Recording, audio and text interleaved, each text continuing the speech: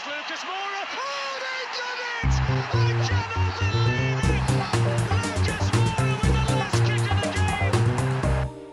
Hello, listeners, and welcome back to the Plus Dave podcast. We are the Tottenham Hotspur theme show that's brought to you by a team of Spurs fans and a Leeds fan called Dave.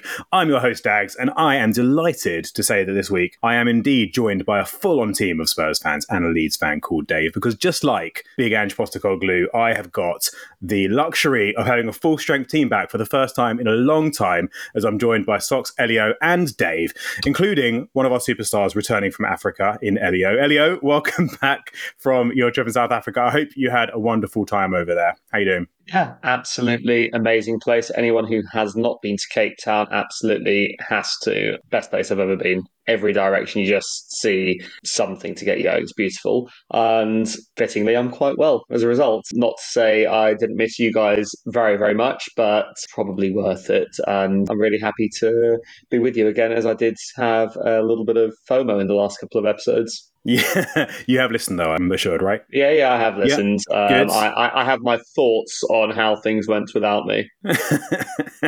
Of all the things that are going to surprise me in this episode, that one is low down on the list, but we'll come back to that. I mean, I'm sure. I turn my back for 10 seconds and all of a sudden you're bringing in someone to talk about statistics and you talk about transfers with spurious links that have absolutely no relevance to this season or next season even. I mean, it was a slow week. What the hell? If you try that while I'm on here today, you can kiss my filthy buttons. This will be like when Bentancur came back after an ACL injury and then immediately went off injured again, and that was it. And I was like, no, too soon. No, I wasn't ready for this. Anyway, from Cape Town all the way up to sunny Leeds, we have Dave live from Leeds. He is a Londoner these days, but I understand he has gone home back up north. Dave, welcome back for another week. How are you this week? Yes, very well, thank you. Thanks for having me. I feel like we're all relatively happy campers at the moment, aren't we? I mean, Spurs are where you guys want to be in the top four. Leeds are 6 games on the bounce. So, it's all happy days at the moment. Everyone seems very happy. Yeah. So I need to really, really try my best and put in a proper shift to wind you guys up if I can. Well, you better get start by wearing Wolves colours. For our listeners who can't see, Dave is in a nice shade of orange, which, he insists is not deliberate, but I think we all know otherwise. You are correct, Dave. I do want us to be in the top 4, but I'm not aiming for 4th, mate. Anyway, moving right on. Socs, welcome back for another show. I'm not going to go down that road, don't worry. Who are you all happy to see return this week out of Elio, Sarr and Bissouma from Africa? Sorry, Elio, but I picked Pat, Sarr and Bissouma over you, I'm afraid. They have more of an influence on my mental well-being, I would argue. But Elio, you're in the top 3, Elio, and you're not second. Anyway, great to have you all back. And speaking of Africa, if the last couple of episodes weren't enough to get Elio to quit halfway through, this certainly absolutely will be. I took the liberty, Elio, while you were off in South Africa, of putting together very quickly, just because I'm bored and I have no life, and this is what I do for fun. I put together a very quick Spurs African XI, which I'm sure you'll be delighted to hear. I bet you can't wait for this. I bet everyone listening is on the edge of their seats. And I decided, just to make it a bit more interesting, because I wanted to try and get the best team I could possibly put together, I decided to cheat, essentially, and pick players who were not just African, who had represented African countries, but also some players who were eligible to represent African countries, but actually didn't, just to give this team a little bit more strength. Goalkeeper was a challenge, by virtue of the fact that we haven't had one. So that was a challenging start, admittedly. That being said, we did have a young man in our youth setup called Rowan Williams, who has gone on to star for some teams in South Africa, including the Mamelodi Sundowns, and has 42 caps for South Africa, so he gets us started. I have a centre-back pairing of Bassong and the first non-African, as it were, in the partly Moroccan-French Younes Kaboul. Could have had Naybet, who was actually African. So I had Naybet on the bench, which this is where I'm going with this. I did not prioritise players who had actually represented African countries in this 11, as you will go on to see. However, I am open to switching some of them around. Naybet was a far better defender than Younes Kaboul throughout his career. Naybet achieved a hell of a lot more than Younes Kaboul. Was he for us, though? Was he for us? Entire career? Well, if this is a Spurs 11... I already called out on this, and not just because I'm bitter that you've now destroyed the South African-themed challenge, Elio, I had prepared for later. Don't worry. Oh, God. No, don't worry. It's not going to go too deep into that. It was but going anyway, to include Mabizela, Stephen Pienaar, Bongani Khumalo. Do you know who Bongani Khumalo is? Well, Elio, you're just showing that you weren't listening because I asked this question at the beginning of a couple of episodes ago when you were first off in South Africa, actually. But anyway, back to the 11. On the left, as much as I would love to include Destiny Udogie, who of course was eligible to play for Nigeria, I have gone for the one and only Benoit Suakoto, and Udogie can sit on the bench. Right back is the newly crowned champion of Africa, Serge Aurier from the Ivory Coast. Serge. And then at the base of my midfield, I have Victor Wanyama from Kenya.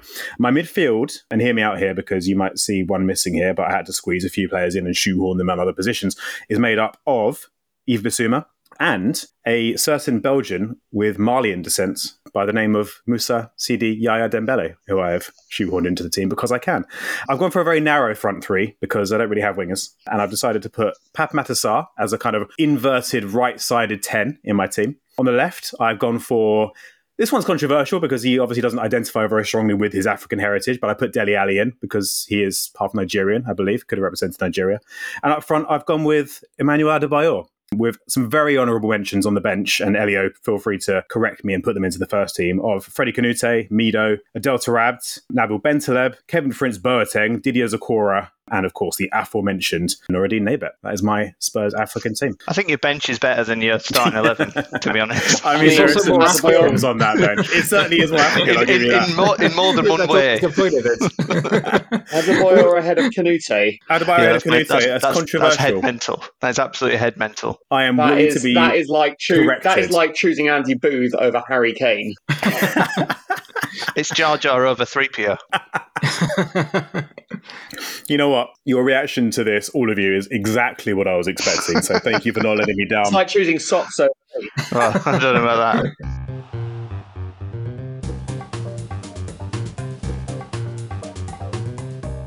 Anyway, for my own sake, I'm going to move this swiftly along to what we're actually here to talk about, and that is Spurs in the current day and our recent games and upcoming games. We have just had a well-needed win, courtesy of a last-minute winner from Brennan Johnson against Brighton at home. 2-1 victory, leaving us fourth in the table, as Dave rightly says. And we are going to look ahead to the Wolves game coming up next, which, of course, we all have PTSD about from the last time we played Wolves. More on that in a little bit.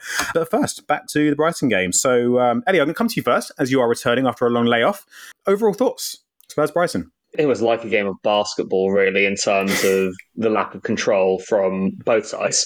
It was like having Harry Redknapp as manager, again, to say the truth. Some good passages of play, some exciting stuff, some really wide open spaces. This is even without gaping Højbjerg, and just generally lottery football. But I think when you watch it back and when you kind of look at it retrospectively, we probably performed better than we felt we performed when the final whistle went. I think that it was a game that was punctuated by a lack of cohesion as much as anything else. And we were very good at getting into dangerous areas from which we have created and then scored goals consistently for the past couple of months, but that final pass, that final ball just wasn't there. No surprises when we created such an opening again with Son as the man responsible.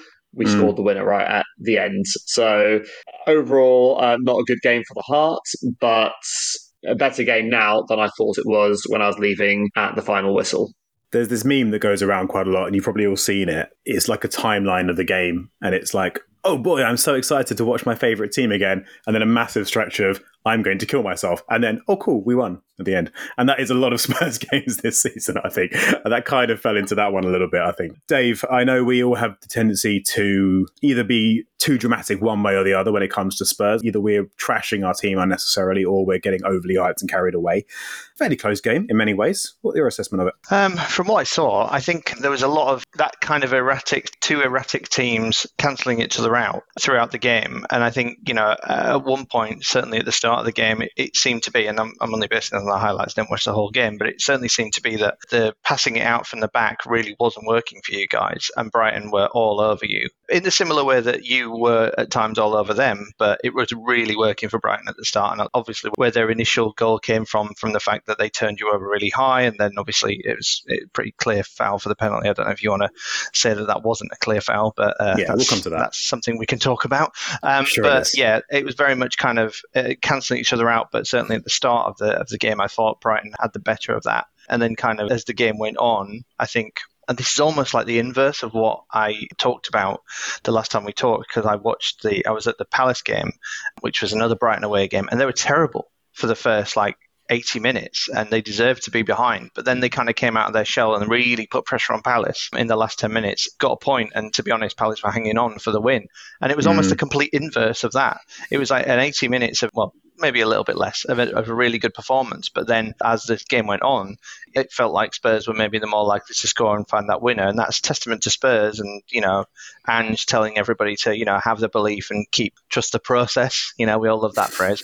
But, keep moving forward and keep going forward and keep trying to win the ball and keep playing the way that we're doing. And ultimately this time it paid off, and that's good. I mean, there's every chance that it wouldn't have paid off, and then this would have been a really frustrating 2 points dropped. But in the end, you can't get overly emotional about wins. A win's a win. And, it's against the Brighton team that, although they aren't performing particularly well over the season, they've got some players coming back. I think they're probably in a bit of a false position. I think they'll probably maybe climb up to 8th or maybe even 7th this season, because they are a good outfit with a good manager, and you beat them. So well done, you. Yeah, we sure did. It certainly did pay off. It took its sweet time too, and we took it until the 95th minute or something to get the winner in the end. But Socs, would you say it was a deserved win for Spurs this time around? Yeah, I mean, I don't think we could have complained if it had finished as a draw, but at the same time, a win doesn't really feel too much like a smash and grab. It wasn't really a game of too many high quality chances, but we had most of the ball and looked the most threatening. And I guess we're in that position whereby through sheer quality as much as anything else, that we can brute force a lot of these games because our players are just better. Son can put in the ball, or Maddison can play the initial cross, or whatever it might be. And it felt like that, as opposed to, Elio touched upon our lack of control, which is something we were speaking about last week against Everton. And this was that again.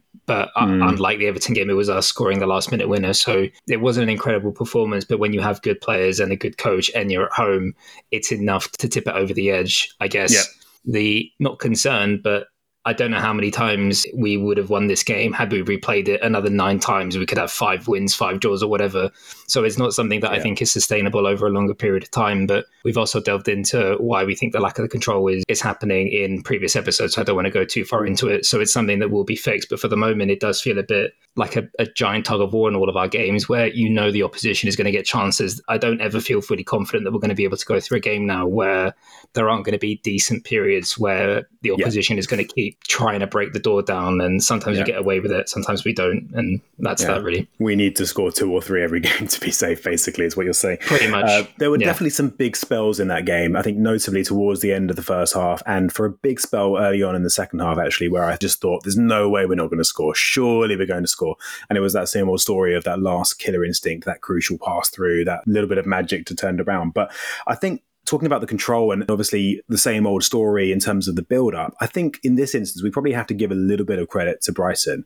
Elio, I know you did a really good preview of the game for Vavel, actually, and I read through all of that, so well done. I was wondering what your thoughts were on how it actually played out in terms of the tactical battle. Because, I mean, if there's one thing we can say Brighton do well, it is generally playing out from the back, and that's kind of what they're known for, sort of beating a press. But I think they gave it back to us the other way quite well, and they actually pressed kind of man-to-man really aggressively, to the point where I can't work out if our players in our own third in build-up were just a little bit off it, or if Brighton actually just gave us a really hard time and made it difficult for us. What do you think? I think it was a combination of the two. On the one hand, you've got Bentancur, Maddison and Sarr as a midfield 3 for the first time ever. Bentancur and Maddison playing together from the start for only the second or third time, and both only sort of 60 to 70% fitness as well. But that compounded with, as you just said, Brighton pretty much pressing man-to-man. It really did give us problems. It really made it difficult for us to play out from the back, which is obviously what led to Brighton's opener as well. And it really meant that players that maybe weren't quite at their very best were being shown for not being at their very best. And this wasn't an easy fixture if we're at full tilt, never mind while we're still sort of feeling a little bit disjointed and lacking a bit of cohesion.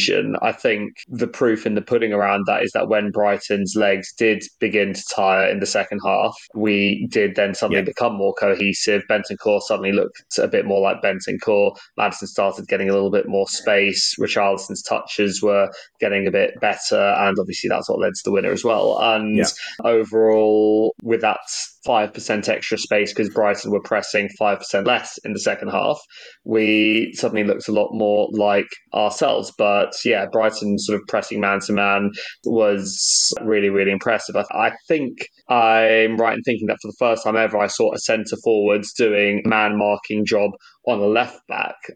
Danny Welbeck's Welbeck was main everywhere. job that game was to man-mark Destiny Udogie. Wherever Udogie was, so was Danny Welbeck, and that was quite something. And, well, we have a talented, innovative coach. They do too. And it's sort of the beta of someone trying to figure out how to stop our inverted fullbacks. So it wasn't a terrible idea, clearly, because it nearly got Brighton the point at the end of the day. What I would say is that if Kulusevski's shot first half as he's stumbling goes in, if Werner, when he has all that space, takes a couple extra touches in the box and takes the defence close to the goal instead of going for an early cross with no one to cross to, if there's a few better decisions, we may be talking about a slightly different theme here. But because there was that lack of cohesion and because we weren't quite clicking, the focus is obviously going to be on what Brighton did well to stop us, and they did that man-to-man pressing very well. Billy Gilmour in particular, I'd say that between him and Maddison, Billy Gilmour won the battle because Maddison was very much, I think it's his worst performance, for us to tell you the truth, even though he wasn't sort of shocking by any means. But he's got a high floor, hasn't he? So, exactly, but he just wasn't getting the space and time to do anything. And then in return, when Maddison had to press Gilmour back, Gilmour was taking really nice touches and getting the ball spread out really, really well. So that was a big part because obviously Maddison's our key creator as well. Yeah, absolutely. And you singled out Gilmour as somebody that was one to watch, and he was probably one of their better players in that game as well. On the pressing, you mentioned Welbeck heading up towards Udogie. I think their centre-back was on Maddison for the whole game as well. What was his name? Van Hecker? At one point, did you see he fouled him on the edge of our own box, which was absolutely wild that he was that far up. You think Romero's up high in the pitch pressing. Yeah, they were all over us. And I think watching it, I couldn't help but feel that our team from that first 10 games of the season, that hallowed time that we longed for when we were actually unbeaten and looking really, really exciting, I think that Spurs would have not just beaten this Brighton team, but they would have done some real damage to them. I think if they'd committed that high up the pitch the way they were against us man for man, we would have played rings around them. But alas, we're not quite as smooth as we were. And like you say, a lot of players are coming back from injury and refinding their form. And we'll talk about some of those players, some of those individuals. I'm sure you've already touched on Maddison, obviously coming back from injury. He's not quite at full strength yet.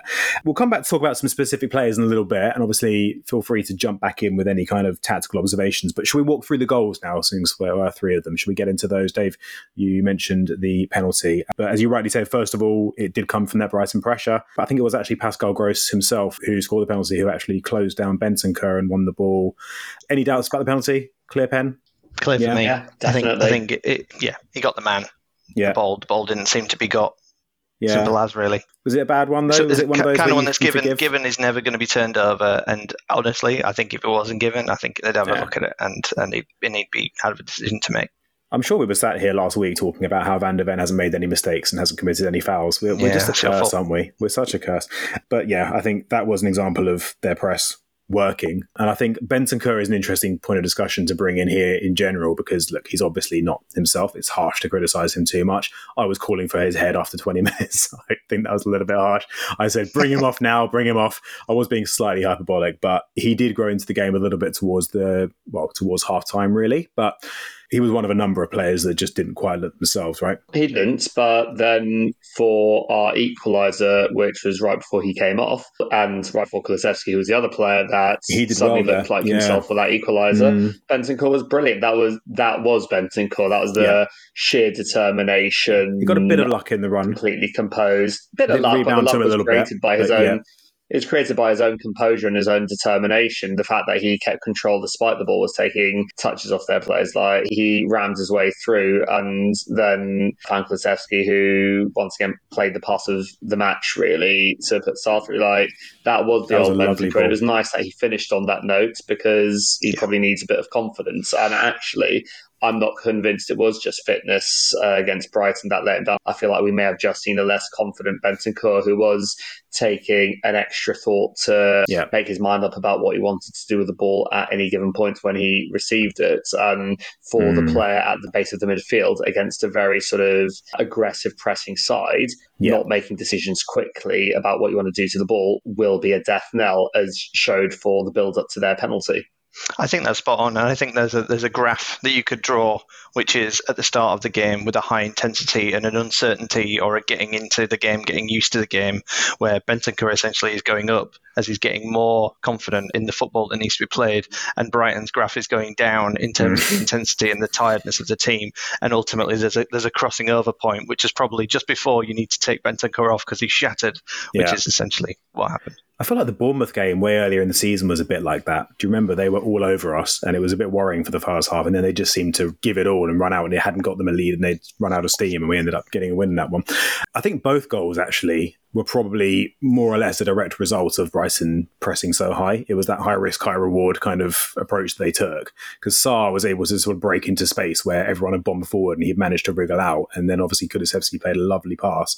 Socs, what do you think of our equaliser? Yeah, it was one of the few well-worked moves that we actually had. I think the two well moves we had both actually led to goals. There weren't really too many, pretty much, I mean, there weren't too many that we constructed that led to missed opportunities or everything, but it was a good move. I actually think it's a deceptively good finish. I know it looks like an open goal, but he was at a tight angle. Yeah, actually, both goals were better than they looked, I would say, in terms of the finish. They both look like tap-ins. I'm not convinced that either of them are that nailed on to jump ahead. Yeah, conversely, I guess if they missed them, we're both probably sat here screaming, going, how the hell has he missed that or whatever. But now that it's gone in, it's easy to... Absolutely no striker in the Championship would score either of those goals. Let's put it that way. Not even Patrick Bamford? Not even Bambo. Wow, okay. Yeah, I mean, the fact that he took it with his left foot as well, and it was a bit of an angle, and he had to kind of adjust his body. I was very happy with that. A little bit fortunate, to be fair, because Lewis Dunk did very well sliding back to try and stop it. It was a bit harsh on him, but we don't like Lewis Dunk, do we, Elio? So who cares? 1-1, happy days, move on. At this point, we made a few substitutions before we ended up going on to win it. Now, Socs, you raised a point about our subs when we were talking earlier. And I had a point in terms of our play over the last few games and Ange's substitutions in general, and it's something that's become a bit of a talking point on Twitter that I've noticed as well. You're not completely convinced by some of his changes, are you? I mean, it's 2 weeks in a row now where the substitutions have cost us control. I mean, in the Everton game, I would go as far as to say it probably cost us the 3 points. And I mean, we scored, and then we made a triple sub. I can't remember exactly who came on now. And then for 15 minutes up until the stoppage time, we were basically getting bombarded left, right and centre. So I don't know if this is like a monkey paw curl situation where we've all been desperate for all our players to get back fit, and now Ange is misusing them. It's one of the few times, I'd say, if not the only time, where I'd say he's lost me a little bit, because it's back-to-back weeks now in which whatever it is that he's doing is sort of disrupting the shape of the team, and as a result, that the flow of the match, because you scored, we were supposed to be in the ascendancy, and Brighton were going down the other end, and you felt that if any team was going to nick it, it was them. I don't want to go too overboard and too harsh on it, because we talk about having a young team and things like this and allowing them the time and patience to make mistakes. I think the same has to be said of the manager, because even though he's been doing it for 20 or 25 years, he's come into a league that he isn't familiar with, that will be a lot tougher than anything he's done before. So I don't mind him making these errors.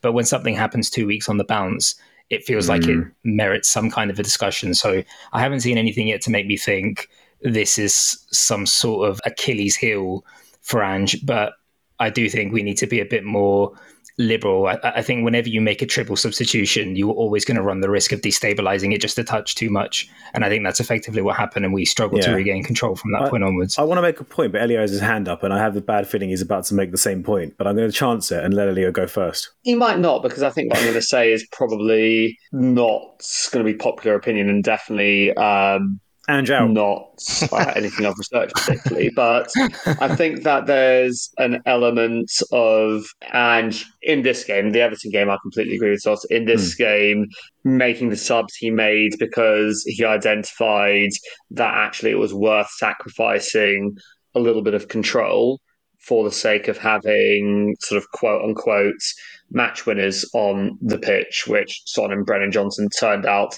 to be, because one thing Werner wasn't doing was getting that final product across, and one thing Kulusevski is weaker at, as we know, is getting away from a defender when he's in behind. And with space opening up as Brighton got tired, as the game got more end to end, there was always going to be more space in behind. Yeah. So I feel Kulusevski would not have been at the back post. Exactly. So possibly may well have identified that lack of control as worth it to have, like I said, the match winners on the pitch. And so it transpired to be. The other thing I'd say is, yes, a slight lack of control, but in Bissouma, who came on and actually tackled really well, apart from his first touch, which was a foul. Tackled really well, made a few blocks right in front of where I was, and actually was probably our best midfielder of the match in the half hour he was on the pitch. I think that mitigated lack of control because you suddenly had the more energetic, mobile Shield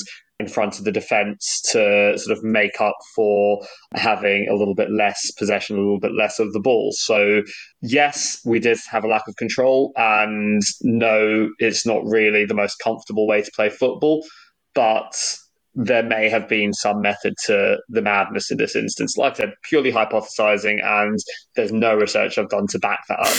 Socs might tell me I'm talking a whole lot of shit.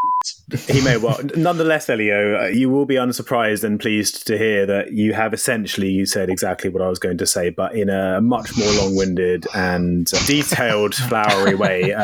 You said a lot more than what I was going to say. Essentially, I was just going to make out the point that, yes, we brought on the guy who scored the winner. We brought on the guy who set up the winner. And in Bissouma, a guy who I actually think was probably the best player in that half, like you said. So yeah, I am agreeing with you on that. Obviously, if you want the succinct version, I think the succinct version would be calculated risk. Yeah. If I want the succinct version, I just ask Socs if we're going to win the league, and he gives me a succinct answer, normally a 4-letter word. Yeah, well, anyway, I wanted to talk about Bissouma, actually, because, again, I don't want to sound too reactionary on this, but personally, by the end of the game, I was thinking, if you ask me now who I want to start the next game in that, I want to say 6th position, but Ange has come out and said he doesn't believe in 6s and 8s, so I'm going to try and follow his lead. But yeah, out of those two players, at the moment, I'd rather see Bissouma based on what I saw at the end of that game. That's not me writing off Bentancur and saying that he's finished and he's a fraud or anything like that. You know, he's obviously a very good player. Who would you rather see start the next game? It's a really hard one because based on performance... I know it depends on how fit Bentancur is. Forget fitness for a second. Just based on sort of form and performance, Bentancur has been rusty. He's clearly still feeling his way back in. And Bissouma came on and played on very well. So based on that, you say you want to say Bissouma. But based on the fact that actually Bissouma's impact was by coming off the bench against a slightly more tired midfield than Bentancur had been playing against, which for a player like him who's all about sort of bulldozing through the opposition is like manna from the gods. Based on that, maybe Bissouma had, and I'm not saying he's a bench player, by the way, because this is why we have a squad of very good players, but maybe Bissouma off the bench right now does make a bit of sense because he's not exactly had great form this season. I think he's had some fitness issues recently with malaria as well. So if he comes off the bench for half an hour against a team, whether we're winning, drawing or losing, there's a big impact he can have potentially.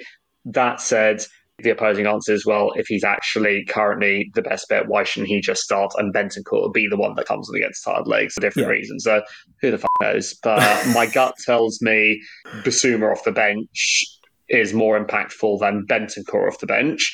But there's fine margins between the impact of either of them starting at the moment.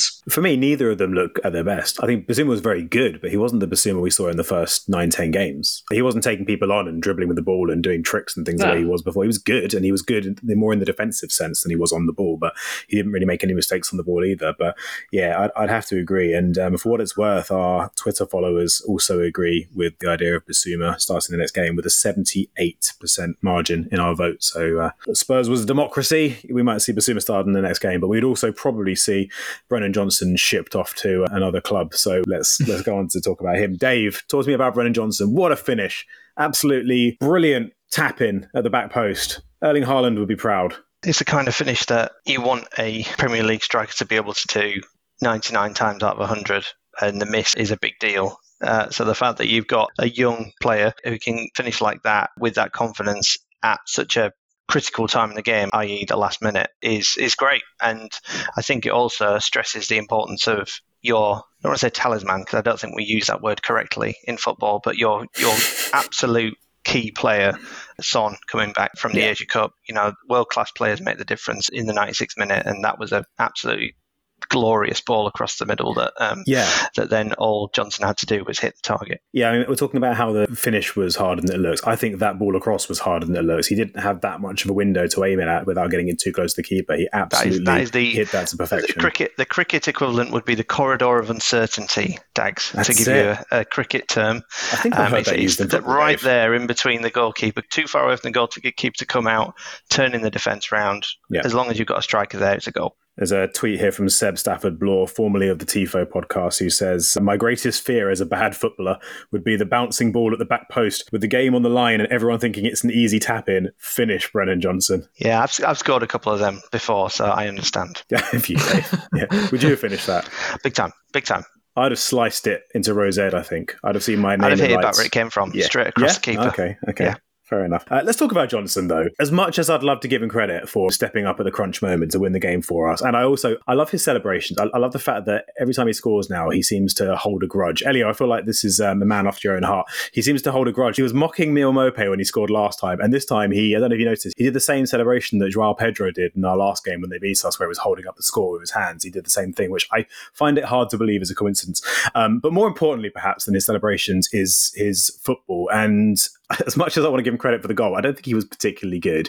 I know it's an ongoing, borderline tedious topic, but Elio, I want to get your thoughts on Johnson in general, and obviously that position with Kulusevski having started and not been quite his self. What do you think of the right-hand flank at the moment and those two players? So one at a time. First Johnson, then the Johnson v Kulusevski question. On Johnson, I think earlier on this season when he was more confident, we were seeing a very, very exciting prospect. The way he could take the ball on the turn and spin players and burst away from them was fantastic. The quality of his runs was sight to behold, and his pace was frightening. And what we saw when he came on yesterday was a player that has lost a bit of confidence at the moment. Hopefully a last-minute winner in those circumstances helps him get that back, because it can just take one goal. But yeah, I saw a player that was second-guessing himself, not charging away when he had opportunities to, not making himself quite as available as I'd have wanted a fresh pair of legs to do when we were in possession. And that, I think, is just part and parcel of being a young player at a new club who's probably played a lot more than we'd have expected him to play at this stage. I mean, Brennan Johnson has played 18 matches in the Premier League now this season. I think he's started just over half of those, and the rest have been bench appearances, and he's got 3 goals and 4 assists, so he's doing all right. He's started his life at Tottenham really, really well, and we should be really excited, but we should also temper our expectations for what he's going to do this season, because he'll probably have a couple more games where he looks like a new low confidence kid, and have a couple of games where he looks like a fearless, cocky, headstrong young Welshman who mocks opponents in his celebrations. And both are fine. And ultimately, so far, no concerns about Brennan Johnson. That wasn't really a great performance, but it was a last-minute winner. On the topic of who starts next time out, once again, similarly to Bentancur versus Bissouma, you think, well, Johnson came on and scored a goal, whereas Kulusevski had another sort of slightly meandering match. He definitely looks like a player that's been run into the ground at the moment. He pretty much made a goal, though, to be fair to him. He did make a goal. It wasn't an official assist, but I'd credit him with it. No, but he did, you're right. And no, with the pass of the match as well. So maybe second pass of the match. Madison's to put Charleston through in the first half was beautiful. I digress. Johnson got the last minute winner, so your gut says reward him with a start next time. He's going to have confidence now. My gut tells me that, like Bissouma, his best role right now might be off the bench to impact a game against a team that have work their balls off for the first 60 minutes, and there's nothing more frightening for a tired fullback than electric pace. So my gut tells me that that could be the key to him, and I still trust Kulusevski more. Even this slightly reduced version of Kulusevski, I still trust him to help us keep control of the game, to create chances and to pin an opposition team back more than I trust Johnson right now. So I still feel that in a situation where these two guys, neither of them is really deserving of the first spot, Kulusevski is the one I'd go with and have Johnson to come in if it's not quite working out. I mean, if you're winning, Johnson comes on to stretch the game and help scare off the opposition when they're trying to bombard you. If we're losing or drawing, then you saw what he did yesterday. So there's benefits to bring him on off the bench in any circumstance. But to start right now, I still feel Decky is the one that gives us more of a game plan to begin with. And because of the fact that we're out of all tournaments, he's got a whole week to rest now before the next game as well. He should be fit enough and he should be rested enough to be able to start again. Fact is, we've got a big squad with a lot of depth now, and there are very few combinations that would disappoint me. So if it's Johnson in, great. But my gut tells me the way that it happened against that's the right Brighton way around over the weekend was the right way around. Yeah. Hey, Elio, if it was up to you, they'd both be in the team, right? You'd have Kulusevski in midfield. You'd have them both on the pitch if you were picking the team, but that's another matter altogether. You'll no doubt be devastated that our new semi-regular stat man isn't on the show. He couldn't make it today, but he did send me a couple of stats, and this one's quite interesting. He points out that, as you rightly said, in Johnson's 21 games in all competitions, he has 3 goals and 4 assists. A certain young South Korean in his first season when he joined us, in roughly the same time frame, only managed 4 goals and 1 assist, and he has not done badly since. So I think we should all keep that in mind in terms of having patience with Johnson. A couple of other players worth mentioning, and obviously just shout them out. We always do this. We don't want to go through every single player, but I think Romero deserves a little bit of special praise. I thought in particular winning the ball up high and starting transitions, I thought he was really good to the point where it's almost boring because he does that every week. But anyone have any thoughts either on Romero or on any other players that we might not have mentioned? Obviously Romero. I was speaking with Socs after the match, and even though I don't think he had his best game, one thing I noticed Richarlison doing, which feels like a new facet to his game, is he suddenly actually started dribbling like a Brazilian forward as well. Some of the ways he takes it round a player and swivels a player first time, where he'll use his right foot to go to the left, which is quite unusual, is, well, I'm loving him more and more at the moment every game. Yeah, it was just the finishing touch that wasn't there, which is ironic because that's been brilliant for the last few games. It was just, he wasn't taking his first time shots, was he? Like we've singled him out for. Dave, are you ready to dust off the trophy cabinet? Because I've got another stat for you, courtesy of Statros. This is a good one, right? So Spurs are now in joint second place for the longest scoring streak in Premier League history. They've now scored in 36 consecutive games. They've got a way to go until they catch up with first place, who are sadly Arsenal, and no prizes for guessing that was in 2001 to 2002. They scored in 55 consecutive games. So it'd be nice if we can catch them on that one. But anyway, Elio, I know you're devastated that you can't tear into him for that particular stat, but any words? Were you happy with that stat? Do you accept it? I have no word. Shock horror. Good attacking side keeps scoring goals. I mean, that's it. That's what I wanted. The passive-aggressive response was absolutely perfect.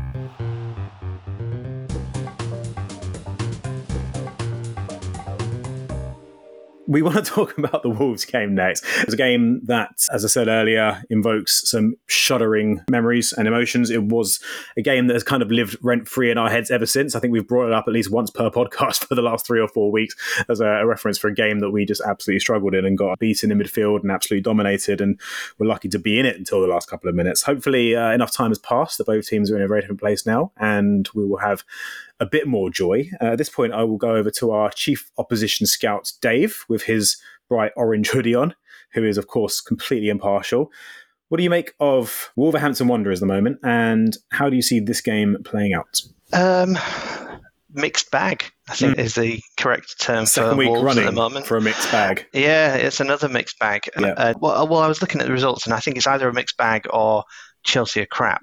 Or it could be that both things are true. Yeah, I think both things can be true. But yeah, really, I would never have called. I think it was a bit of an Acker buster that Wolves lost 2-0 at home to Brentford at the weekend. I didn't really see that coming because Wolves have been pretty decent all season, but we're not sure which Wolves you're going to get. But that said, regardless of who you're going to get, they do have some players that can really hurt you. I know, obviously, Sarabia has already peaked this season, and that was against you guys. He'll never score a better goal.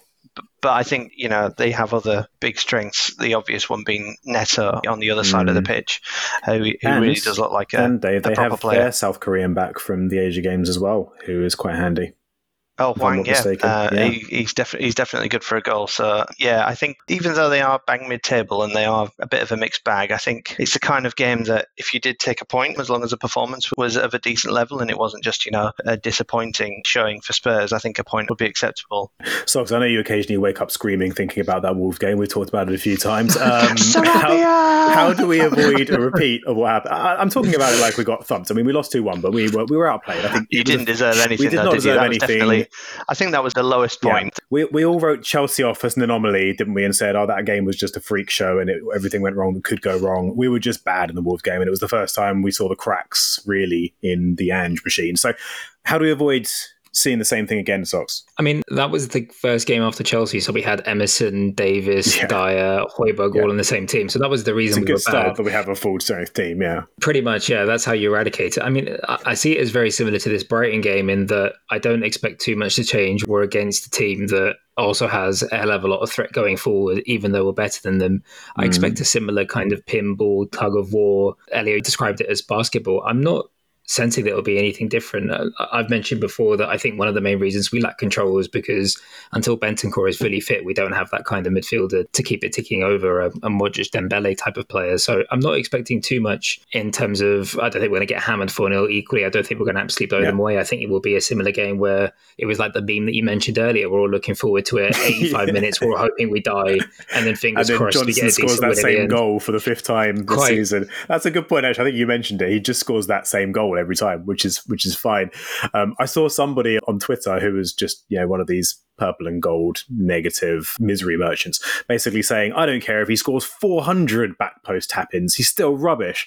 And I couldn't help but think, I'd be okay with him scoring 400 tap-ins, to be honest, if I'm being... I know he's hyperbolising, but yeah, that was a little bit funny. I know you touched upon it, but I find the Johnson rhetoric so... we've just gone through a season where Richarlison, for various reasons, was absolute shite and is now coming in and we never learned, okay, it's only 9 games. I mean, people did it with Vicario after 45 minutes of a pre-season. Kulusevski after like a 20-minute cameo. Yeah. It doesn't matter how it happened. Look, Johnson may well turn out to be but surely, what's wrong with just giving him a season and a half? I know you just touched upon it, but you mentioned it again and it's just rattled me or whatever. I just find it so irritating that every season we just seem to find one guy and it's like, you in particular, whatever. It's like, can we not just give him 5 minutes? And if he's crap, then he's crap, fine. But our recruitment has been so good the last 2 years. How many misses have we really had? Brian Hill is maybe the only one. Can we not just give it a season for him to turn out to be okay? And if he's not, then fine, we'll just replace him. It's not a problem. 50 million nowadays, especially for the money that we generate, which is more than Chelsea, more than Arsenal, not too far off Liverpool, for now the 8th richest club in the world. 50 million is like you and I spending 20 quid on something. Do you know what I mean? We can fight. It's not maybe 20 a bit quid more is than all that, my money. I've only got 20 quid. Speak for yourself. It's not the end of the world. It's not the end of the world at all. Yeah. I think you'll find that most of the people that have scapegoats from the new signings every season, whether it's Emerson, whether it's Son 10 years ago, whether it's Johnson now, aren't really hating the player. They're just trying to find any excuse to have a go at the board for making the wrong signing, the cheap signing, the unambitious signing, whatever stupid adjective they want to use. So with Johnson, they want to say, oh, look, Manchester City went and got Doku and we only got Johnson or something like that, as if Doku would have ever chosen us over Manchester City. It's really just the blind hatred of Enoch and Daniel Levy that drives the mass scapegoating, in my opinion. Yeah, I agree. If we signed a prime Messi and he had a stuttering season, then the fans would still blame the board and scapegoat for not him. signing Cristiano Ronaldo. Well, exactly. I just think that our supporters, when things are going well, which they are, will just find whatever flimsy excuse they can to still have a go at the boards because they've just decided that there's no redemption for them, there's no way back for them.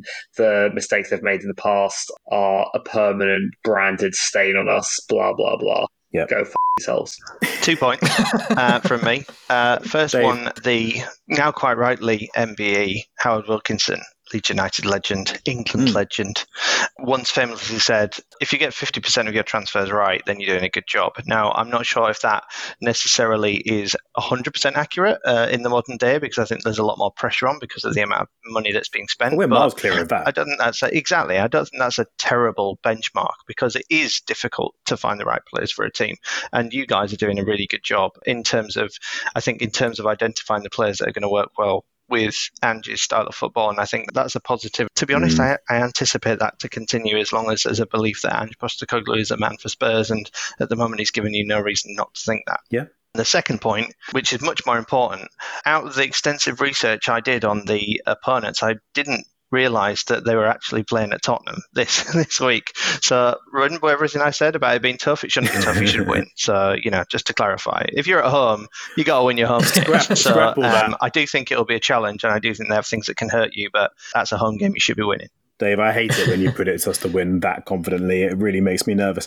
Yeah, I think he may be a criminal or whatever you want to call him, but I think if you make the cutoff point of when Paratici got involved with Spurs and look at the percentage of those transfers ever since that have been, at least if not successes, ones that are looking like they're on the way to being successes, like Richarlison, let's say, I think it's an overwhelming majority of good over bad, personally. One of those, of course, being Kulusevski, who we've talked about a fair amount already. Elio, this is a stat you might enjoy, and this is my last stat, I promise you. Of all players in Europe's top 5 leagues this season so far, according to Opta data, 3 players stand atop the list of those who have created the most open play chances in all of Europe. And those are Florian Wirtz of Leverkusen, Mohamed Salah of Liverpool, and Dejan Kulusevski of Spurs. So for those who are saying ship him out, or he's rubbish, or he should be benched, have a word with yourselves and have a look at that stat. Speaking of stats, actually, Elio, I think you had something approaching some stats, because I think you made a really good point on Twitter, and I wanted you to bring this up again in terms of comparing our form last year with the equivalent fixtures this year. So I don't know what our point total was after 24 games last year, which is what we're now on, but after 23 games last year, we had 5 points fewer than we did here. So what's our current points tally?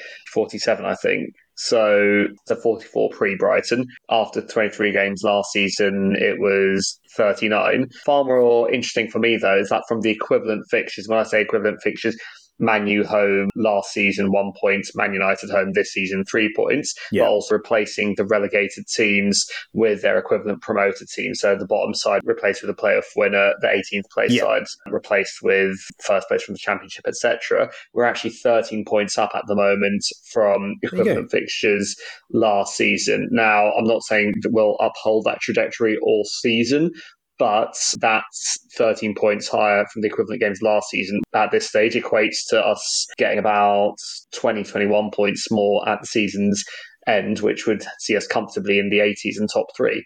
Now, I don't actually expect that to happen, but if you look at where we've gained those 13 extra points, they've been in some really impressive fixtures. Away to Manchester City, where we lost last season and got a point this time. Liverpool last season obviously wasn't to win. This season it was at home. Man United home last season wasn't. This season at home it was. Last season we got battered away to Arsenal. This season we drew away to Arsenal. So it's not just that we lost a few easy fixtures last year that we've redeemed by winning this season. We've actually picked them up in some really important matches. Newcastle home, another example. We know what happened last season with the Nick Pope show versus us taking them to the cleaners at home this time around. So I think it's safe to say we're hopefully going to do better than Newcastle away in the respective fixture as well. Let's hope. Well, yeah, absolutely. I just think there's real cause for optimism there, because we're 2/3 of the way through the season. We've had several key players out at the same time for roughly one of those 2/3 so far as well, just under. So the smart money would say that we're going to finish the season strongly now with 1 game a week and pretty fully fit squads. And there's reason to believe now that I think, like Dave said, comfortably in the 70s, comfortably 4th, if not better, based on what we've done. It would take a big turnaround of the trends both us and our competitors for position have produced so far this season for us to not get top 4, in my opinion. I'm not going to take that to its natural extension and assume that we're going to win the league, because I'm not going to do that to Socs, but I will say that is very encouraging. And I think we need to remember... #could we? The bar was set very low by last season, so let's remember what we were aiming for from the beginning and not have our... All jokes aside, despite what I've been going on about for the last couple of months, let's remember that the bar is not winning the league, the bar is not coming second or third. Realistically, it's just making an improvement and hopefully getting top 4 or 5. So yeah, that's very, very encouraging. Guys, we are getting towards the end now. Is there anything you wanted to bring up? Any other points, as silly or pointless as they may be? Tenuous AOB. How many lives is Mauricio Pochettino going to get at Chelsea? So obviously you're playing Wolves, who absolutely battered Chelsea a couple of weeks ago. Chelsea, at that time of recording, are currently losing 1-0 at half-time away at Crystal Palace. And their next games... We call him that Thunder Bastard, by the way. I haven't seen it, so I can't comment. It sounds like it was quite a goal. Well, let me walk you through it. Jefferson Lerma, This is the content we want. Kick. An acrobatic scissor kick, akin to Ginola when he scored the goal against you in the FA Cup. Interesting. But missed the ball completely. It was quite comical. Sure. But then went back and helped regain possession, charged forward it, and absolutely leathered it. Ball still rising as it hit the back of the net and then bounced back out. I think Jefferson Lerma is a player that we don't associate with such things as well, which by your definition is important. That's it. Elio, you just wanted an excuse to remind Dave about Ginola scoring against him, didn't you? Okay, I'll watch it back. Any excuse? Yeah, exactly. I'll rewatch that, but I'll let you know. I'll respond on Twitter earlier. But their next game is away at City. Their next game is the Carabao Cup final against Liverpool, and their next game is at home against Leeds in the FA Cup. Could we sack Poch? That is the question. And second, I guess the question is, do you guys care? Probably not, but you did remind me of a tweet. You reminded me of a tweet that I've just dug up from James Harris, who says, "It's clear to me now that Pochettino and Kane were holding Heung-min Son and Ben Davies back all along." Harry Kane, who of course is careful what you wish for, trophies over there in Germany at the moment. Yeah, they were absolutely played off the park by Leverkusen. It certainly was. That was pretty damning. Yeah, it certainly was. I dared to ask our Twitter followers whether they would feel a little bit sorry for Harry Kane should he go the rest of the season and not win a trophy, having left us for Bayern Munich. And unsurprisingly, a 73% majority said no. A rather surprising amount, 27% said yes. And there was a lot of abuse in the comments aimed at my direction for merely suggesting that was a possibility. Got called some names that I won't repeat, but welcome to Twitter. The one thing I wanted to add was to just check out my latest article that I've posted via Vavel. It's a pretty long one, so make yourself a cup of tea and get comfy and read that one. It's all about Heung-min Son and about how he's the best damn finisher on the planet and has been for a long time. And I include Harry Kane and Lionel Messi. So if you don't believe me, get in and look at those stats. Plenty of stats in there. And if you're not already convinced to read that, you might be interested to hear that I've managed to somehow make 2 Rocky IV references across the course of my 3,000 plus words. So yeah, probably a reason I'm not a serious journalist, but nonetheless, I'm proud of it. And I hope you guys enjoy that. So go and have a look at that. It'll be our pinned tweet on our Twitter, which is @PlusDavePodcast. So please follow us while you're at it if you don't already. If you don't follow us by now, what are you doing? Go and follow us. And while you're on it, also send us a damn email once in a while, because we never get emails. It's never going to happen, Dags. Socs and me, just sometimes we're just sitting there, sadly, just sort of staring at our phones, refreshing the email just to see if somebody wants to get in touch with us. Someone wants to send us a message. You joined me in this endeavour, have you? Yeah, I have now. It was just you, but now I'm sad and I need more friends. So please get in touch with us. My New Year's resolution was for somebody else to write to me. I don't know if you can have a New Year's resolution that's not dependent on something that you're consciously doing, but here we are. My New Year's resolution is Spurs to win the league. There you go. We've done it. I have done some canvassing of Spurs Twitter while I've been away. Run a couple of polls, and I thought you'd be interested in the results. And I'd love to know all your opinions on these things as well. Okay. The first one, baked beans. Happy to leave the last one in the tin if you can't get it out, or do you need to get every last bean? And that's received 86% in favour of getting every last baked bean. So I thought that was quite interesting. And the other one was loo roll. Do you want the top leaf hanging at the back or the front as you roll down? And thankfully, we had 100% take up on the front. So we don't have a fan base full of psychopaths. Yeah. as far as I'm aware. So The first sign of a psychopath. So, yeah, exactly. So I would love to know what your thoughts are on baked beans and loo roll. I mean, clearly it's unanimous for the latter. I think the baked beans one, I'm definitely with the majority on that. I think it would bug me and it's not that I'm wasting a bean. It's more of a kind of obsessive thing. It would annoy me that bean was in there. He needs to fulfill his destiny. Do you think Daniel Levy leaves any beans in his tins? I don't think he does. No. He doesn't strike me as a beans out guy. All the sauce. I can't see him eating beans. I don't know why. What about you, Socs? More of a couscous and caviar on toast. There used to be a podcast over here. Is it that much of a hassle to scoop out the bean? Like, we're talking as if it is like climbing Everest. Like, just use the fork or whatever. So yeah, I don't even see it as a discussion. Use the forks. See, I don't think you should use cutlery. I think that's admitting failure. I think you need to just you think you put the tin over the pan and just bash it out. Jesus Christ. God, that's very that's how primitive. Romero has his beans. Like a monkey with a rock on a coconut. So he just smashes the can open on one of his buddies.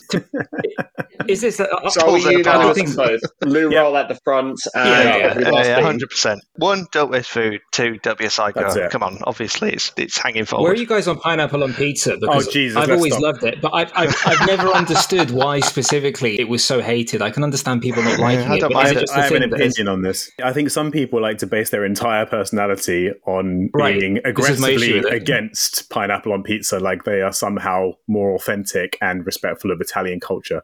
Whereas I imagine most Italians probably don't actually care as much as we're led to believe. I mean, Italians That's don't put my any opinion. toppings on pizza. Pineapple on pizza is almost like Brennan Johnson. It's just a scapegoat for people to be loud and angry when they don't actually care that much. at the Domino's Brennan hierarchy. Johnson is a pineapple. There you go. Brennan Johnson is a pineapple, and I think that might just be the episode title and probably a good point to leave it. Guys, thank you so much for joining. It's great to have you all back. That went a little bit off the rails at the end, as it often tends to do, but we'll be back next week. Well, we don't know what we're going to be talking about next week, because we're going to have a week off, aren't we? Because we don't have a game the following week. We'll obviously be reviewing the Wolves game, but we'll have to come up with something interesting to look ahead, and maybe some kind of feature. We might just spend the whole time talking about loo roll, baked beans, and Let's do a pineapple. Leeds pod. We could do a Leeds pod. If you decide to email us, maybe you could show us what we're actually going to talk about in our next episode, besides reviewing the Wolves game, which will hopefully be another win for Spurs, and hopefully one that is a little bit more comfortable than 95th minute Brennan Johnson tap-in. So we'll have as many of you back for then as possible. These guys will be back. I'll be back, and we look forward to having you once again. Until then, stay classy, Spurs fans. We'll see you next week. Here's Lucas Moura. Oh, they've done it!